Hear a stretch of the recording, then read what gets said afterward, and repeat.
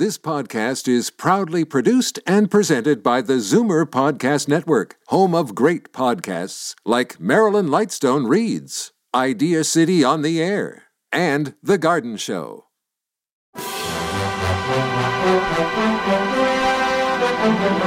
It's Zoomer Radio's Theater of the Mind with Frank Proctor. Open your mind as we fill your head with amazing thrills, chills, and laughs. Theater of the Mind. The best love programs from radio's golden age. Only on Zoomer Radio. Now, here is your master storyteller, Frank Proctor. Well, thank you, and welcome to the show. Once again, it's time to gather the gang from Madison High and see what's cooking with our Miss Brooks. Tonight's episode is entitled Free TV from Sherry's. Colgate Dental Cream to clean your breath while you clean your teeth and help stop tooth decay, and Luster Cream Shampoo for soft, glamorous, caressable hair bring you Our Miss Brooks, starring Eve Arden.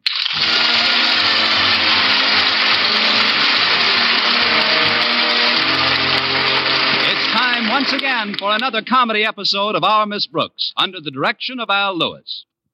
Well, it usually takes a few days, but Saturday inevitably arrives, and when it does, our Miss Brooks, who teaches English at Madison High School, gets a chance to sleep late. Yesterday, she didn't join her landlady in the breakfast nook until 10 o'clock. Oh, good morning, Mrs. Davis.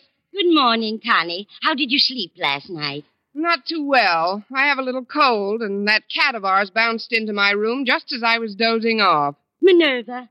But she was only playing with her ball, Connie. I don't mind her playing ball, but I can't handle these night games that go into extra innings. Believe me, the next time Minerva keeps me up until not so loud, Connie. She'll hear you. And you know how sensitive she is. See? She heard us mentioning her name. Please, Mrs. Davis, I know Minerva's bright, but you're attributing an intelligence to her that she doesn't actually possess. Oh, but she does. I'm sure she recognizes her name. Oh, that's ridiculous. Listen. Minerva. Hi, Minerva. There you are. Wait. Here, Charlie. Nice Charlie.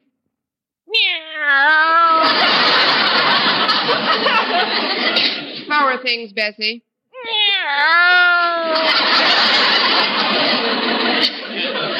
What's new, Max? See? Minerva doesn't even know whether she's a boy or a girl. Why should she? She's only 2 years old.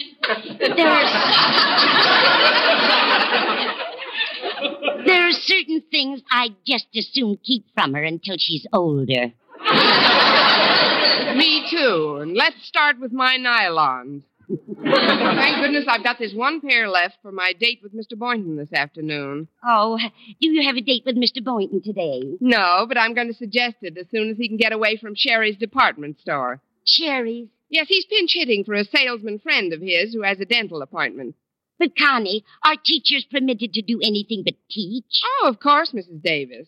Especially if there's no money in it. Now, I'd better get started if I'm going to go downtown. But, Connie, I have to go to a ladies' aid meeting today, and if we're both out of the house, she'll be all alone. Who'll be all alone? You know. Minerva.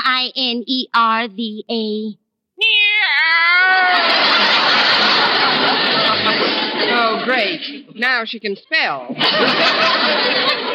We'll only be gone for a few hours. I'm sure she'll be perfectly all right. No, Connie, she hasn't been herself lately, and I just wouldn't feel right if I left her alone.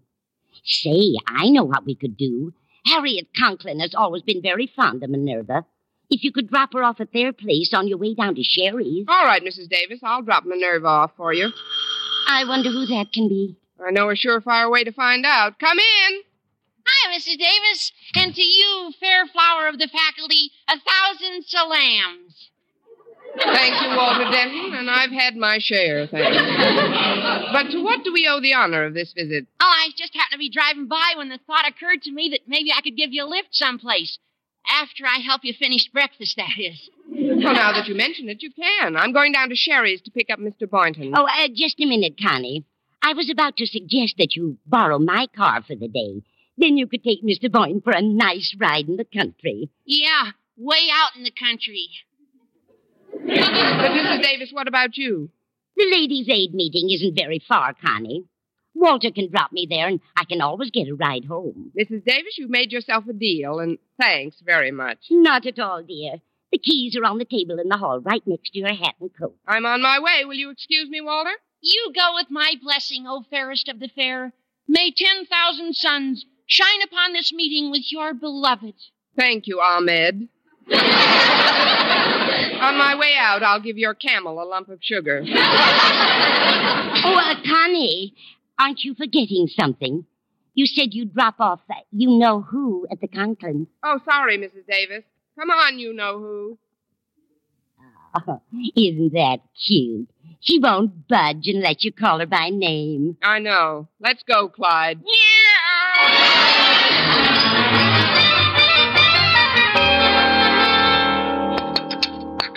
I don't like to hurry you, Walter, but if you'll finish your milk now, I'm rather anxious to get to the meeting. This being the first of the month, it's rather an important one. Say, you're right. Today is April 1st. April Fool's Day. Gosh, I better get busy. I haven't even thought up a way to plague our beloved principal. You better leave Mr. Conklin alone, Walter. Oh, not a chance. Let's see now. He's crazy about television, but so far he's been too tight to spring for a set. Oh, wait. It's coming. It's coming. A real wild goose chase. Finish your milk, dear. As soon as I get my hat and primp up a bit, I'll be ready to go. Oh, take your time, Mrs. Davis. I got a phone call to make anyway. Here we are. First, I'll tie this handkerchief around the mouthpiece. There.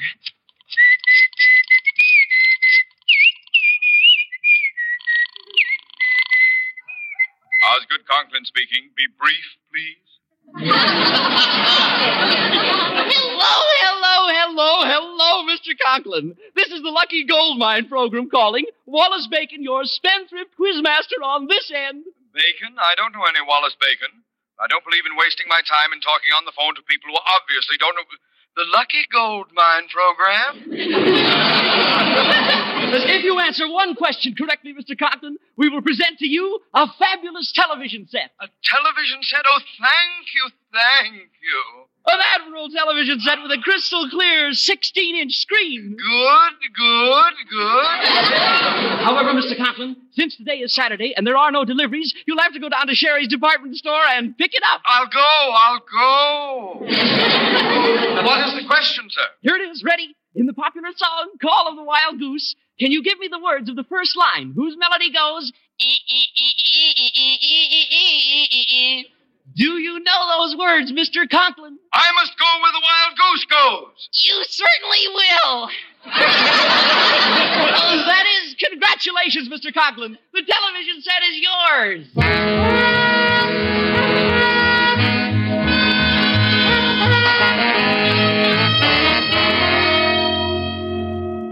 I should never have let your mother take the car to that Ladies' Aid meeting, Harriet. Now I'm stranded. A beautiful television set waiting for me at Sherry's, and I'm unable to pick it up. What's your hurry, Daddy? You can pick it up later. But there's a program on today that I'm particularly interested in. Maybe someone else could pick it up for me. I wonder who I could get. Oh, I'll get it. Hello, Mr. Conklin. Well, if it isn't Miss Brooks, come in, my dear. But leave your coat on. I just dropped by to leave our cat with Harriet for the afternoon. Hi, Miss Brooks. Oh, you brought Minerva. Well, take the beast into the kitchen, Harriet. Miss Brooks and I have something to talk over. Yes, Daddy. Come on, Minerva. I'll give you a nice bowl of milk. Miss Brooks, I will come right to the point. Have you any means of transportation? Yes, sir. Mrs. Davis loaned me her car. Did she now? Yes, sir. As a matter of fact, I just stopped by here on my way to Sherry's department store. You are so right. Miss Brooks, you are now looking at the fortunate winner of a quiz contest. At this very moment, a brand new television set is waiting for me at Sherry's department store. My. And who do you think is going to pick it up for me? Western Union? No. The Wells Fargo people? No, the person I had in mind is the one member of my faculty whom I most admire, respect, and cherish. Oh, you're going yourself? No, my car isn't home. Moreover, I must wait here for a call from Mr. Stone. The president of our Board of Education wants to consult me about his speech. Speech? Yes, he's addressing the convicts at the dedication of the new library at the county jail. It's being televised this afternoon, Miss Brooks, and I'm most eager to have my set promptly installed. Oh, but Mr. Conklin, I'm meeting someone at Sherry's. That is why I was delighted when you so graciously volunteered to pick it up for me. I volunteered? Well, forgive me, Mr. Conklin, but I didn't hear a word I said. Oh? Well, you said, and I quote, "I'll be most happy to pick it up for you, Mr. Conklin." But, sir, And as you spoke, you looked squarely into the eyes of your beloved principal. That self-same principal with whom you come in daily contact, and whose pleasure or displeasure determines whether your life in the hallowed halls of Madison High shall be bearable or unbearable. I repeat, I'll be most happy to pick it up for you, Mr. Conklin.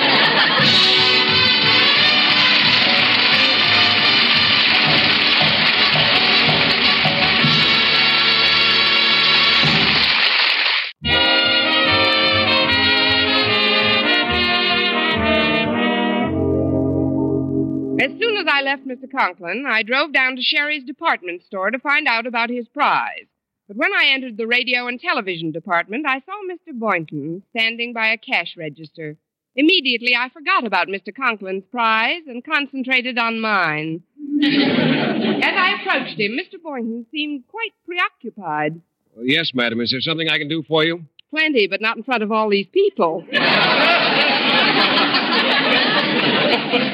Brooks, forgive me for not recognizing you. This sort of work is a little out of my line, but what are you doing here? Just shopping. But if you're only filling in for your friend for half a day, you will be free all afternoon, won't you? Oh, yes, I will. I've just got a little errand to attend to, and then I'll be free, too. Really? What are you going to do? Oh, I don't know. I thought I might run down to the poultry market and watch them pluck chickens.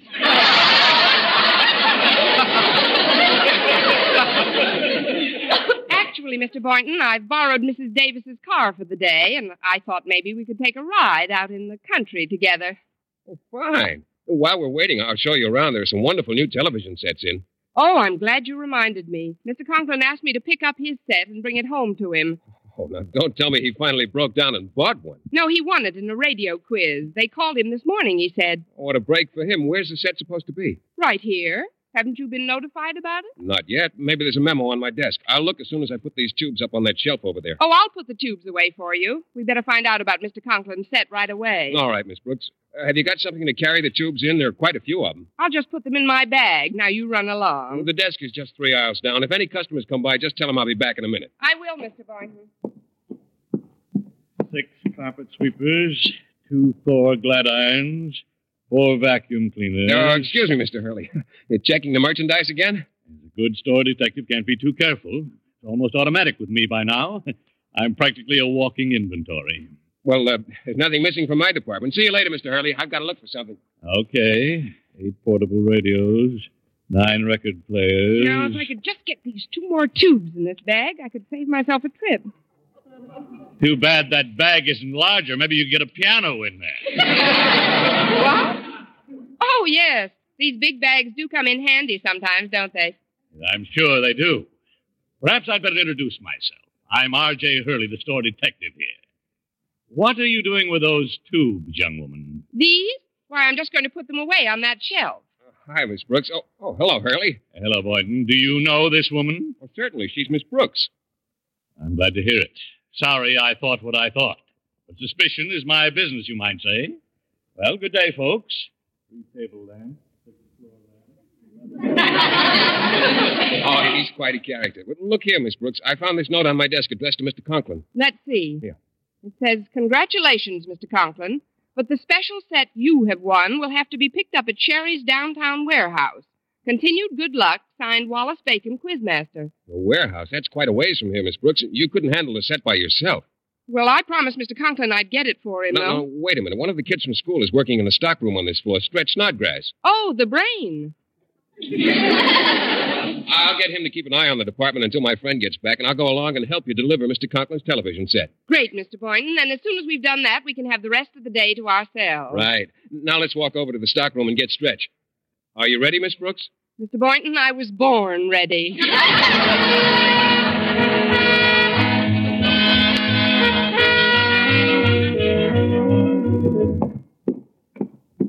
That's funny. The warehouse seems deserted. And the door is locked. Well, let's see. Say, what's this? There's a note sticking out. A note? It says, Dear Osgood Conklin, please forgive this oversight, but the warehouse is closed on Saturdays. If you'll return to Sherry's, you'll find your television set there. Signed, Wallace Bacon. Oh, for heaven's sake. We'll never get out to the country. Well, what do we do now? Drive back to the store? No, let's be different. Let's walk and carry the car on our shoulders.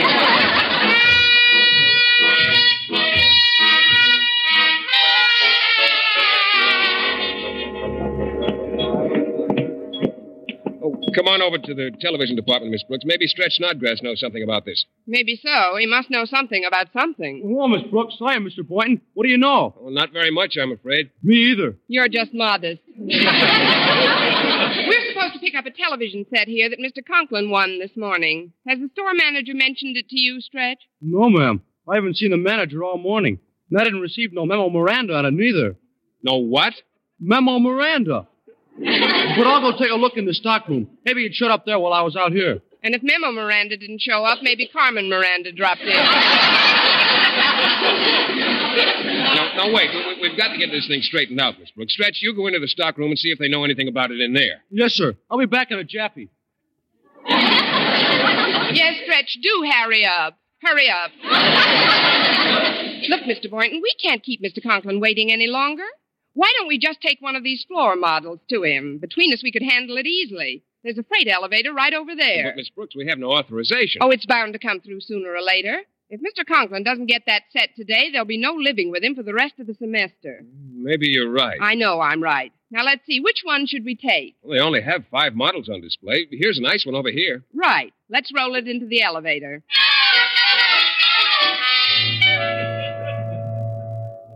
3-speed Queen washing machines. 1, 2, 3. 5 television sets. 1, 2, 3, 4. 4. That's funny. I haven't seen any customers in here in an hour. I'd better report this to the store manager right away.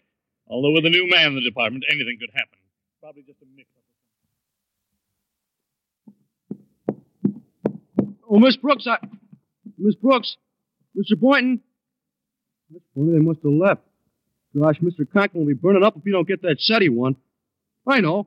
I'll bring one of these floor models over to him. At least that'll keep Miss Brooks out of a jam. Go back and make sure, he says. Make sure I can count up to 4 is what he means. All right, Mr. Store Manager, here goes. 4 television sets. 1, 2, 3, 4. 1, 2, 3.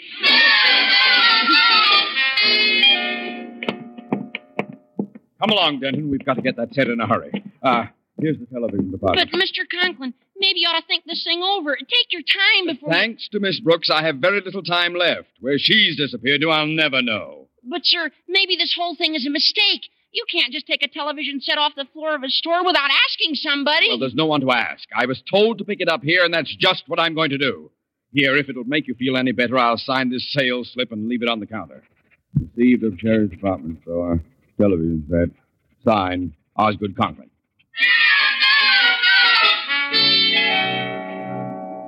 How could somebody steal a television set, he says? Well, they didn't steal 1, they stole 2. Okay, so count the remaining 3 again, he says. Okay, so I'll count. 1, 2... Oh, come on! Wait a minute. What's this? Received at Sherry's department store. Television set signed Osgood Conklin. Now, that's something new. A crook who leaves a receipt.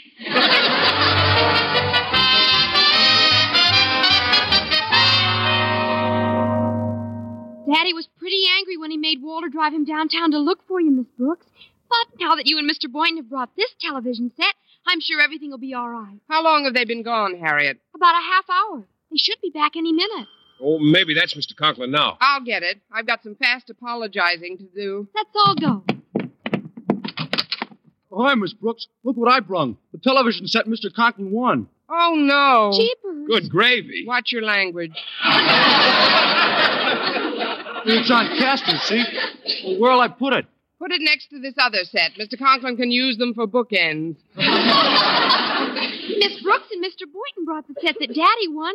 Well, you had no right to take that one from the store. Well, that'll be reported as stolen. Holy cow. I'm a fugitive. Well, I'm as guilty as you are. Meet Connie Brooks, girl Dillinger. Well, this is serious, Miss Brooks. What are we going to do with these two sets? Let's turn them on. Maybe Hopalong Cassidy will ride one of them back to Sherry's. Hold it steady, Denton. Steady. Yes, There we are. Here we go. There we are. Oh, hello, everybody. Well, I had to get it myself, but here's the television set I won. Oh, no. Jeepers. Good gravy. Watch your language. Mr. Conklin, I'd like to tell you that I'll talk to you later, Miss Brooks. Right now, I want to find a likely spot to string the aerial. Come out to the porch with me, Denton. But, Mr. Conklin, don't you think you better think... Stop jabbering. On second thought, you'd better stay in here. You come with me, Boynton. Yes, sir. You too, Harriet. And we may need your long arms, Stretch. You can have them, Mr. Conklin.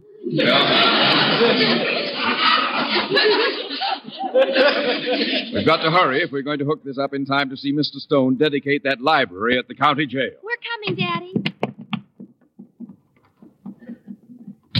You don't know anything about this, Walter, but we're in a terrible jam. We've already brought 2 other television sets over from Sherry's, and Mr. Conklin's only entitled to 1. I've got some depressing news for you, Miss Brooks.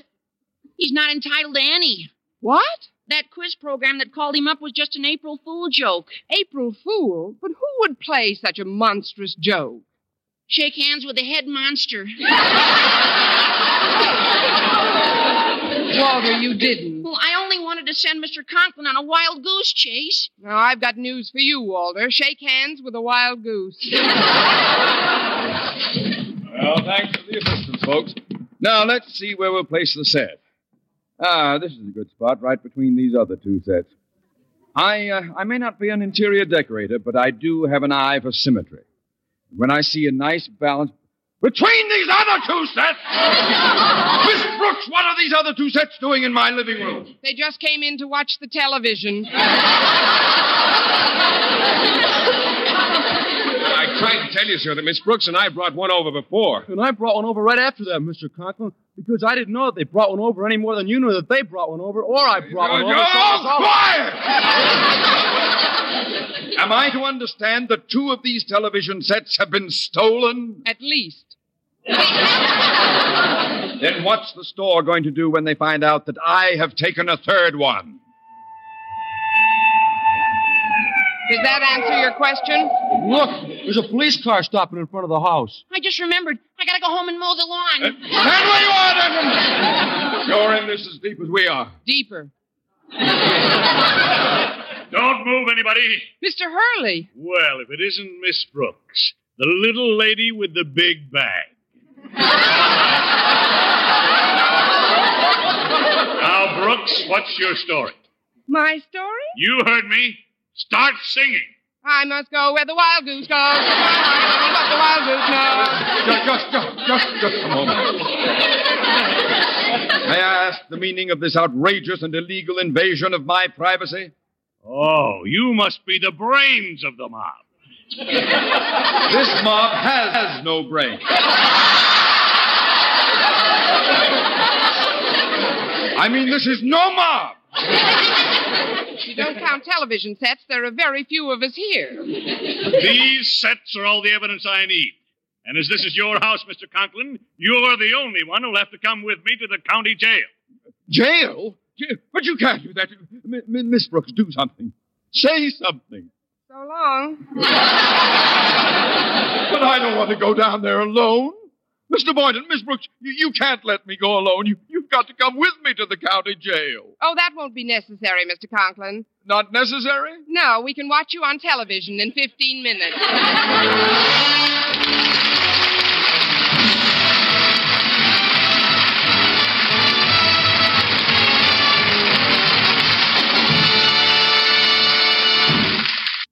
And now, once again, here is our Miss Brooks. Well, Harriet Conklin corroborated her father's story that he'd been told he won a radio in a quiz contest. Mr. Hurley then took the 3 sets back to Sherry's and left a relieved but aggravated Mr. Conklin sitting in his living room. But if it wasn't Wallace Bacon on the phone, I was the victim of an outrageous hoax. It was only a little April Fool joke, Mr. Conklin. Oh, it was. But who played it on me, Miss Brooks? That I really can't say. You really can't, Miss Brooks? Of course not, Walter. We April Fools have to stick together. Next week, tune into another Our Miss Brooks show brought to you by Luster Cream Shampoo for soft, glamorous, caressable hair and Colgate Dental Cream to clean your breath while you clean your teeth and help stop tooth decay. Our Miss Brooks, starring Eve Arden, is produced by Larry Burns, written by Al Lewis, with Joe Quillen and Lester White, and the music of Wilbur Hatch under the direction of Maurice Carlton. Mr. Boynton is played by Jeff Chandler, Mr. Conklin by Gail Gordon. Others in tonight's cast were Jane Morgan, Dick Crenna, Gloria McMillan, Leonard Smith, and Willard Waterman.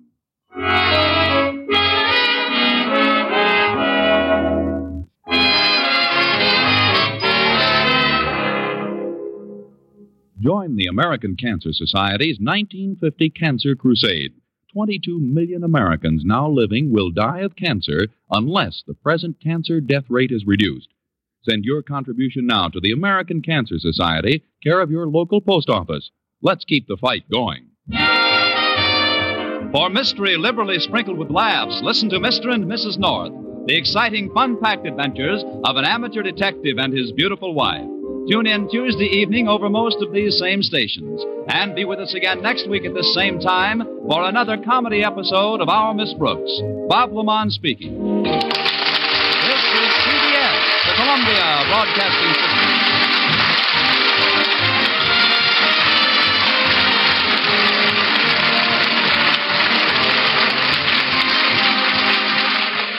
Stay tuned for Dean Martin and Jerry Lewis next on Theater of the Mind. You're listening to Theater of the Mind on Zoomer Radio, AM 740 and 96.7 FM in downtown Toronto. In doing some research for tonight's episode of Martin and Lewis, I found this story about their final performance. The date was July 25th of 1956, and the place was the world-famous Copacabana nightclub in New York City. Dean Martin, the suave, smooth baritone singer, and his hilarious comedy partner Jerry Lewis were about to go on stage for the 2:30 a.m. show. It was to be their last of 3 shows that night, and also the final appearance of the most popular comedy team in the history of show business. But why would such a hugely successful partnership possibly want to split up? Well, the common perception was that Dean was lazy. He wanted to play golf and relax, and Jerry was a fiercely driven workaholic, never wanting to stop performing. Dean was quite simply sick and tired of being known as just another straight man, and even a stooge for his extremely talented partner. He had grown to hate the Martin and Lewis films, claiming he'd played an idiot in all of them. The reviews for boys' movies, TV shows, and nightclub appearances were startlingly similar. While all the critics raved over Jerry's brilliant comedy, Dean was mostly looked on as a marginally talented afterthought. And so after wrapping up filming on their final movie, they announced to a shocked public that they were going to split up and go their separate ways. Every celebrity in show business was there. It was to be the biggest night in the glorious history of the Copacabana nightclub. And before Dean and Jerry came on stage, the beautiful Copa showgirls danced across the stage in the introduction routine. Jerry noticed that the girls had tears in their eyes and were crying as they paraded by him. Jerry, as usual, came on stage first, did his comedy shtick, and introduced my partner, Dean Martin. Well, Dean did his usual 3 songs. Interestingly, the only audience member Dean and Jerry called up on stage that night was their mutual friend, Sammy Davis Jr. Then the two tore up the place with their usual hysterical act. Dean attempting to sing and being interrupted by Jerry, Dean standing off to the side while Jerry mugged, and Dean playing straight man, and Jerry getting most of the laughs. And finally, the end. The two sang the songs Partners from the previous movie that appeared in. The crowd went berserk, applauding, whistling, roaring, standing. Dean and Jerry wept openly and gave each other a hug. That night, Jerry had to sleep under sedation. Dean's wife was to say that when he came home, he watched some TV, and she made them both fried egg sandwiches. the last night they appeared together. Dean Martin and Jerry Lewis. And now, another episode from a happier time.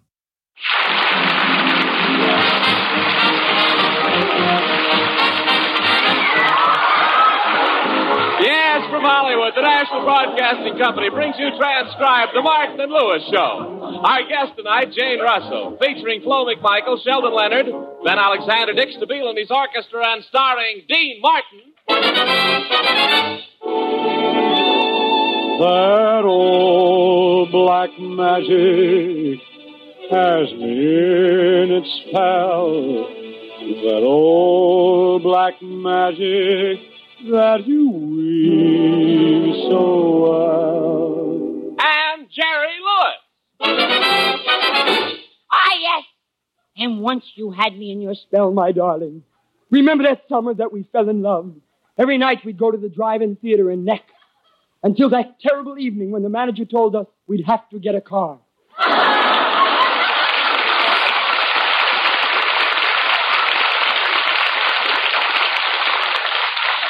Well, as many of you know, Dean and Jerry have bought a garage, which they're converting into a nightclub.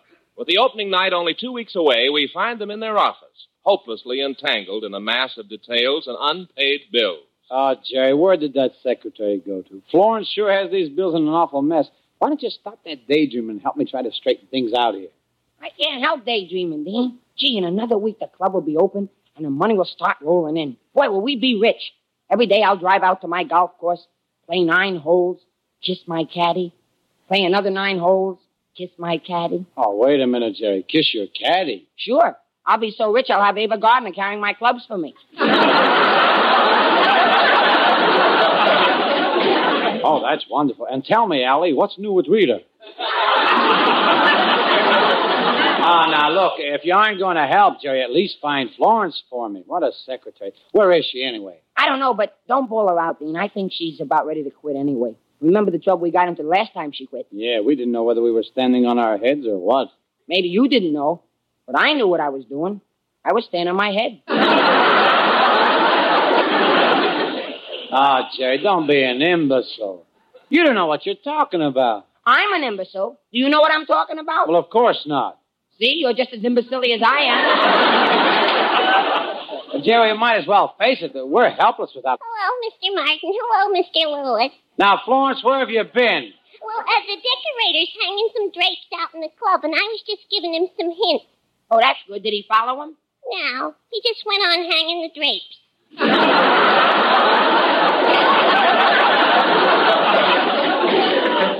Florence, I don't want you to think that I'm bawling you out about your work here in the office, but about the checks you've written, let's see, they total $784. Now, how much do we have in the bank to cover the checks? 97 cents. You see, Dean, it just balances. Well, this kid belongs in Congress. All right, Dean, I get it. You're mad at me. Jerry, I'm not mad at you. Oh, yes, you are. Oh, stop that. What makes you think I'm mad at you? I don't see me in your eyes anymore. Well, don't blame me. I told you to get a haircut. I know who you're both mad at. Me. You're hinting that I don't keep your books right, that I'm losing your money. Now, Florence. And that I'm not efficient. The next thing I know, you'll be saying nasty things to me.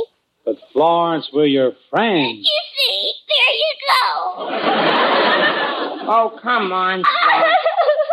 Betty Davis, please. We appreciate you, Florence, really. This is the first time your books have ever been in the red. Oh, now you're accusing me of being a communist. That does it. I'm quitting. Goodbye.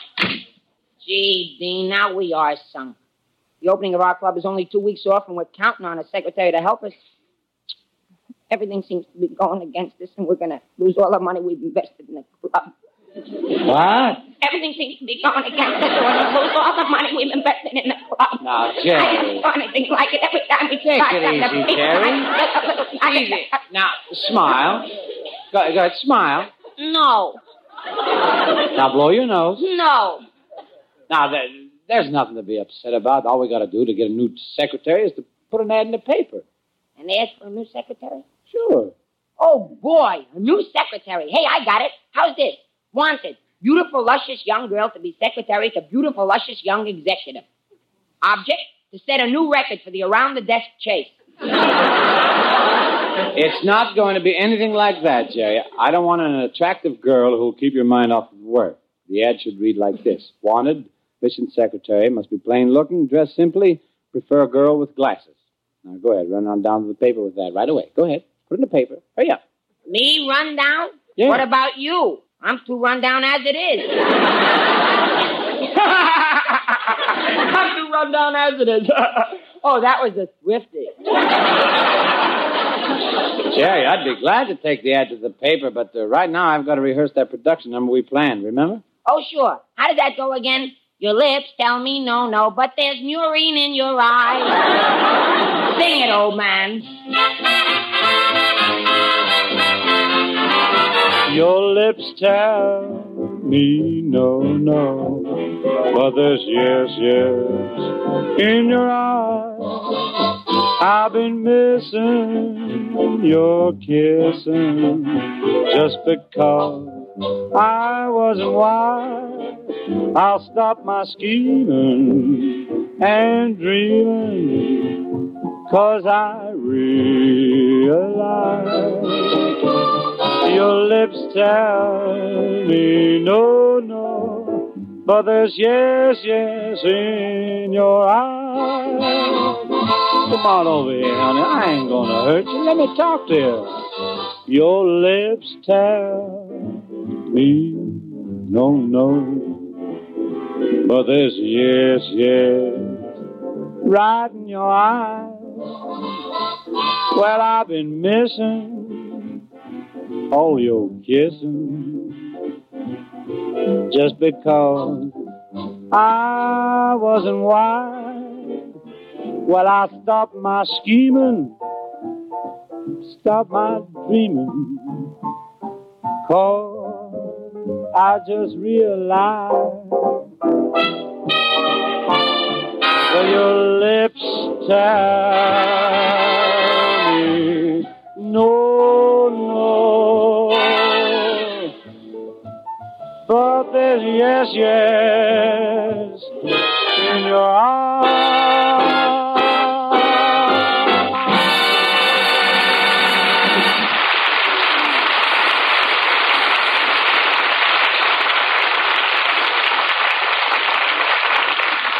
While Dean and Jerry are hoping for some response to their ad for a secretary, on the other side of town, a leading movie producer is awaiting a conference with his star, Miss Jane Russell. Come in. You wanted to see me, Mr. Johnson? Oh, yes. Come in, Jane.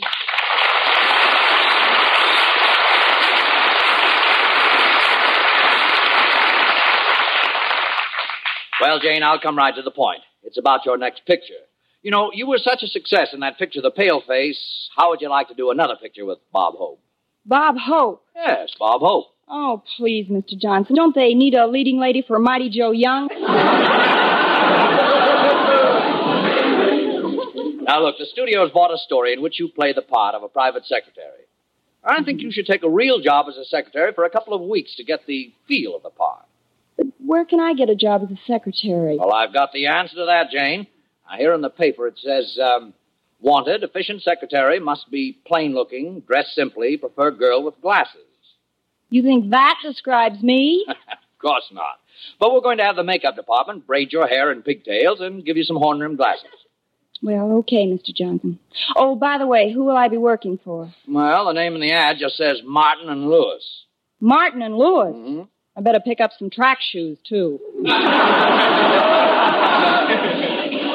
Well, anyway, here's the address, Jane. And be sure you disguise yourself enough so that no one will recognize you as Jane Russell. You know, this could be really fun. I guarantee you they'll never recognize me.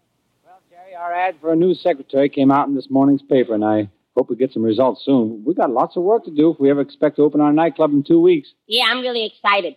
I know we asked for a plain-looking girl, but wouldn't it be wonderful if we got a beautiful girl with dreamy blue eyes, luscious lips, and... Gee, maybe that's her now. Come in. Here I am.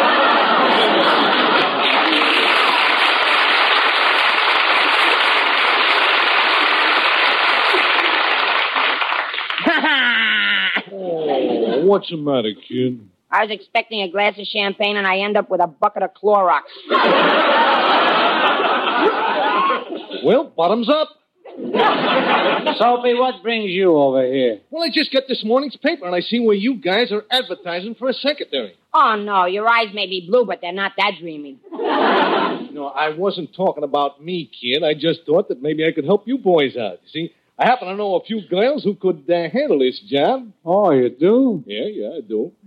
I'll just thumb through my address book here, and I'll see what I can find for you.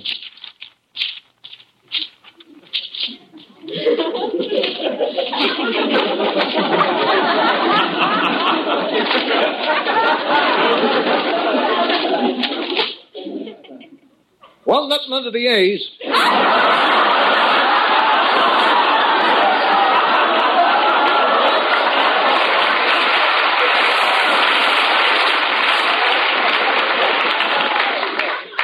Hey, that's a good idea, Soapy. Maybe I ought to look at my address book for secretary. Yeah, right. Wait a minute. I'll thumb through mine. Well, kid, you find any names? Yes, but Mother doesn't need the work. Now, let's get back to my address book, hey? Now, here on page 312, volume 4, a cute little name of Rita. Yeah, Rita, 5'2", red hair, and DITB. DITB? Yeah. Dynamite in the balcony. Well, what's this one down here? Elaine, OMHG. Yeah, OMHG. Does that stand for Umphy Miss Heavenly Gams? No. Old man has gun.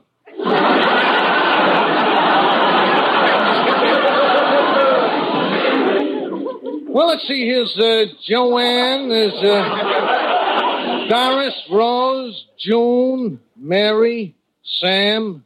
Sam? Yeah, oh, well, that's just a nickname. Oh. Yeah. Full name is Samuel.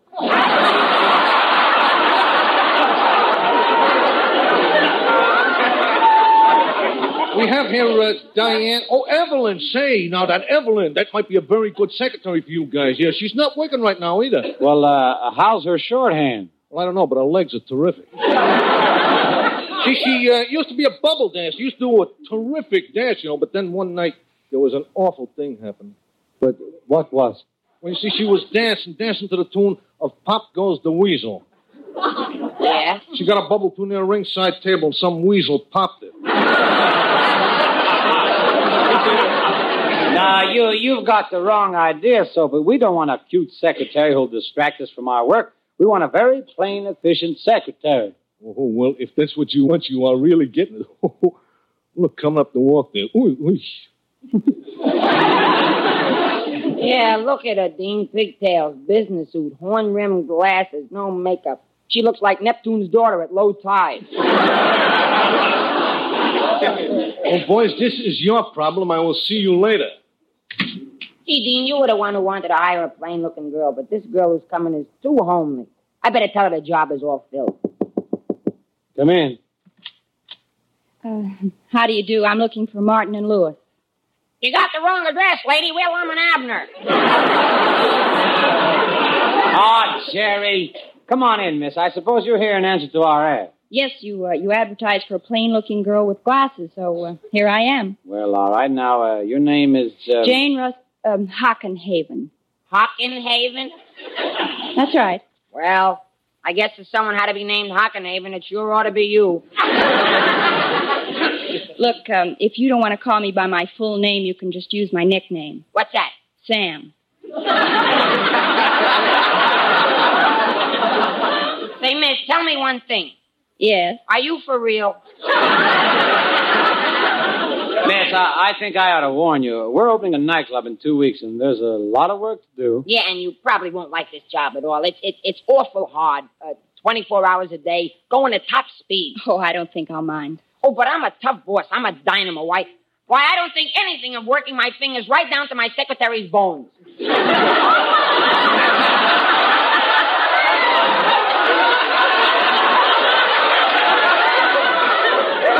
know, you'll have to forgive my partner, miss. He had a very tough time last night. He was thinking. He was thinking? Yeah, and today he's got a Charlie horse in the head. Look here, Dean Martin. I don't have to stand around here and have you tolerate me. No? Absolutely not. I can always sit down, you know. Look, Miss Hockenhaven, I think you'll do fine for this job. Thank you. Now, wait a minute, Dean. Don't let this poor girl accept before she knows what she's getting into. Oh, I don't think I'll mind, really, but what are my duties? Well, you answer the phone, sharpen the pencils, type the letters, fill the wastebaskets, keep the books, empty the cash register, file the mail, mail the files, wash my socks, hoist the mainsail, lift that barge, tote that bale, and you work from 9 to 5, 8 hours every day except Saturday, which is 31.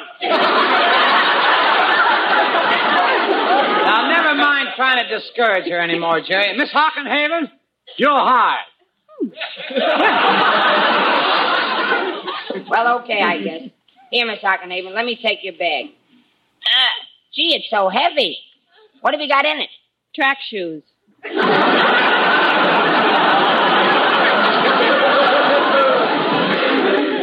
Well, now that we've got a secretary again, you better get to work, Jerry. The musicians are all set up there on the bandstand, so, to rehearse that number I'm going to sing for opening show. You mind? Come on. Gee, I'd love to hear you sing, Mr. Martin. Before we start in our work, couldn't we listen to you? I think you're wonderful. Ah, you're just saying that to make me feel good. And it sure worked. The song's called Room Full of Roses, and it goes something like this.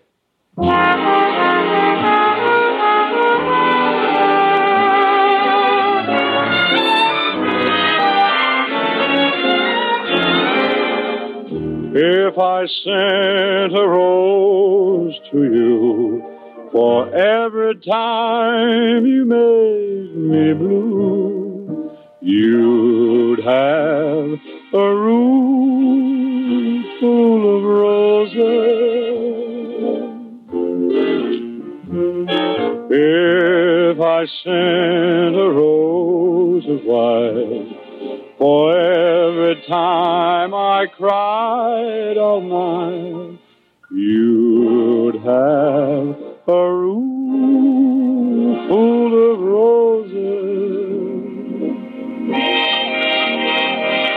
And if you took the petals and you tore them all apart, you'd be tearing at the roses just the way it tore my heart.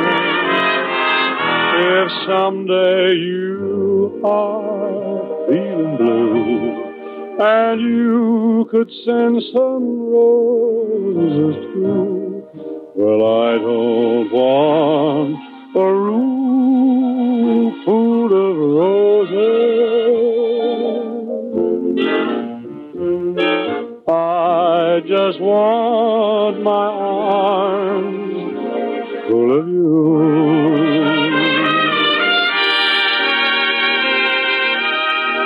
And if you took the petals and you tore them all apart, you'd be tearing at the roses just the way it tore my heart.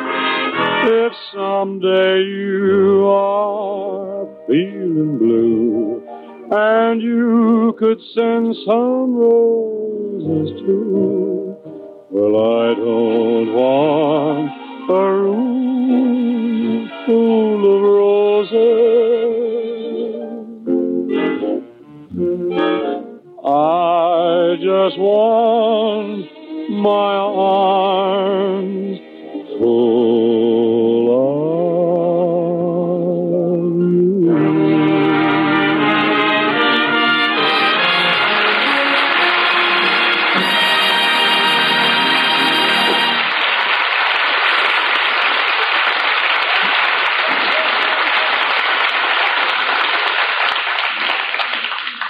thank you for letting me listen to you rehearse, Mr. Martin. I loved it. Oh, thanks. And I got to go check on the drapes and the decorations that the workmen are putting up around the dance floor now. Don't you worry about a thing, Miss Hockenhaven. Jerry will show you exactly what to do. Okay, Dean. See you later. How do you like that, Dean? He hires a homely secretary and then leaves me all alone with her. I'll show her. Well, miss, guess we better get to work. That's our motto around this office. Work, work, work. More work. You gotta continue to work. And we work a little harder and a little harder. We get things accomplished and we work and work. And we work some more. And then we work. And we work a little more and work, work, work.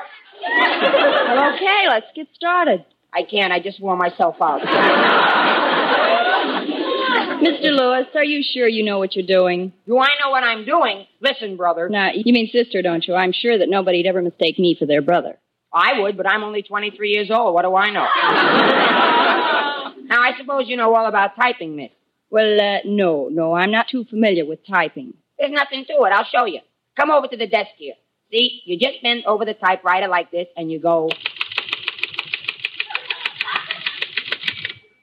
That's pretty good, huh? Yeah, I'll say. But doesn't that hurt your nose?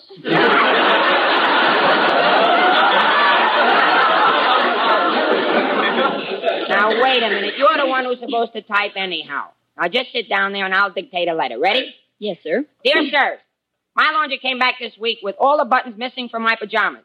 If this happens again, I'm going to sue. Because if our house catches on fire and I have to run out, oh...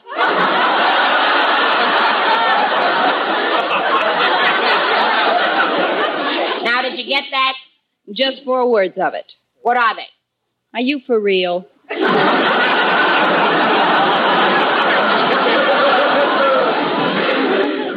Am I for real? Am I for real? Why, when a person's for real, it means they're alive and made out of flesh and blood and breathing and living. And as you can see, well, I missed that question. Can I stand by for the jackpot? Okay, put that letter in an envelope and get it out in the first mail. Come in. Who is it? Hello, Mr. Lewis. Lawrence, it's you. Yes, it's me. Then you've come back? Yes, I've come back. Well, how are things in Capistrano? Mr. Lewis, I couldn't leave you and Mr. Martin helpless, so I came back to go to work. But, Florence, we replaced you with Miss Hockenhaven. You replaced me with her? Yes, she's very efficient. Well, all right, if you prefer efficiency to beauty and oomph. Now, just wait a minute. Well, I'm sorry, honey. I wouldn't hurt your feelings for the world. After all, it isn't your fault if you're the mousy type. Mousy type? Now, listen, you just a minute. I want to... Girls, please stop it. I can't blame you for fighting over me, but believe me, I'm worth it. Well, I guess you do need the job, you poor girl. Those glasses and those pigtails. Why, when I see a girl like you, and then look in the mirror and see myself, I say, oh, Florence, you gorgeous doll, you. Say, you're pretty happy with yourself, aren't you, honey? Sure. Florence is lovely.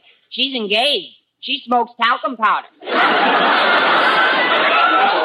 so you're on her side, Mr. Lewis. Well, if you two think you can take my job away from me this easy, you're mistaken. I'm going out and talk to Mr. Martin. Gee, she's pretty sore at me, ain't she? Sore at you? Why, Mr. Lewis, you don't understand anything about a woman. She doesn't want the job half as much as she wants to be around you. Well, Natch, after all, can you blame her? Why, I've been out with Lana Turner, Ava Gardner, Linda Darnell, Jane Russell. You've been out with Jane Russell? Yeah. Sort of surprised you, didn't I? You sure did. Oh, boy, what I could tell you about that Janie baby. Well, please do tell me about Janie baby. Is she really pretty? Oh, she's gorgeous. You know, I've heard that she's actually sort of plain looking, that you'd never even notice her in a crowd. That's really silly. Why, I'd know Jane Russell if I were within 100 yards of her, blindfolded.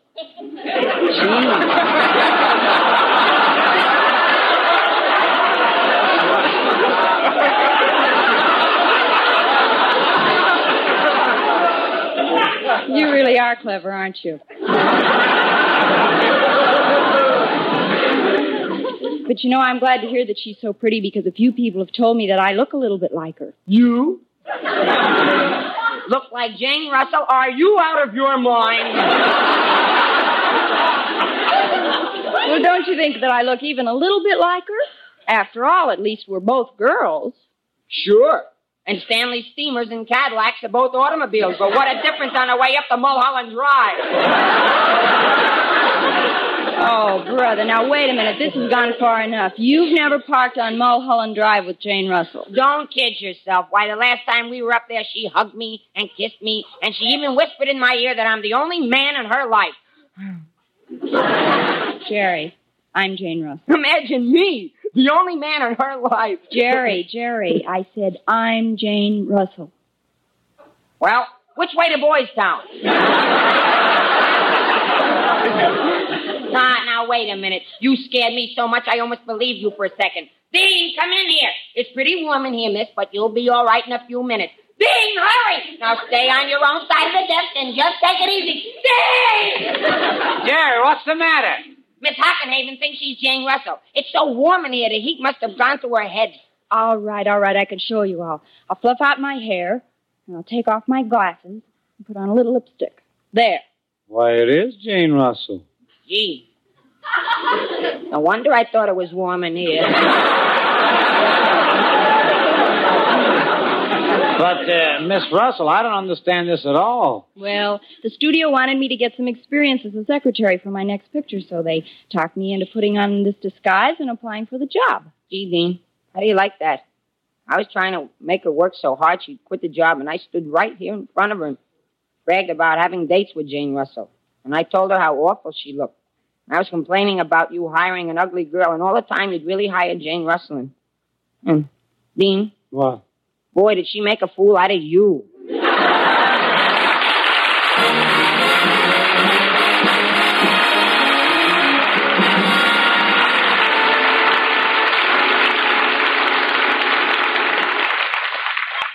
Well, I finally got everything squared around, Jerry. I apologized to Jane Russell before she left, and I finally got Florence to take her old job back.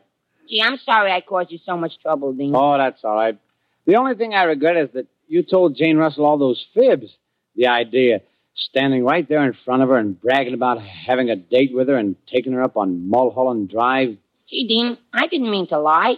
I didn't mean to lie. I didn't lie. I didn't know I was lying. Because I thought that she was... Well, you see, it's dark up there on Mulholland Drive, and she said... Dean, let's face it. Face what? Some girl's been making an awful fool out of me, too. Good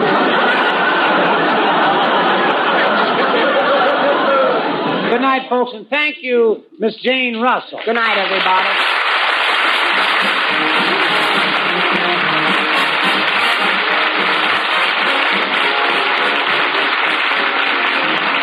The Martin Lewis Show, transcribed in Hollywood, is produced by Robert L. Redd and written by Ray Allen and Dick McKnight with Cy Rose and Mort Lockman. Next week, our guest will be Cesar Romero. Jane Russell can soon be seen in the Howard Hughes production, The Outlaw.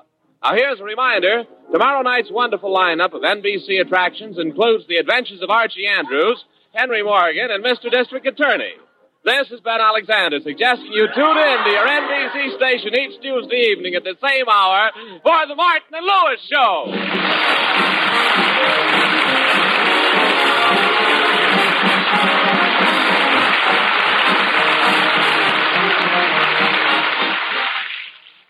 Thank you very much for listening. I hope you're here next week for more gems from the golden age of radio.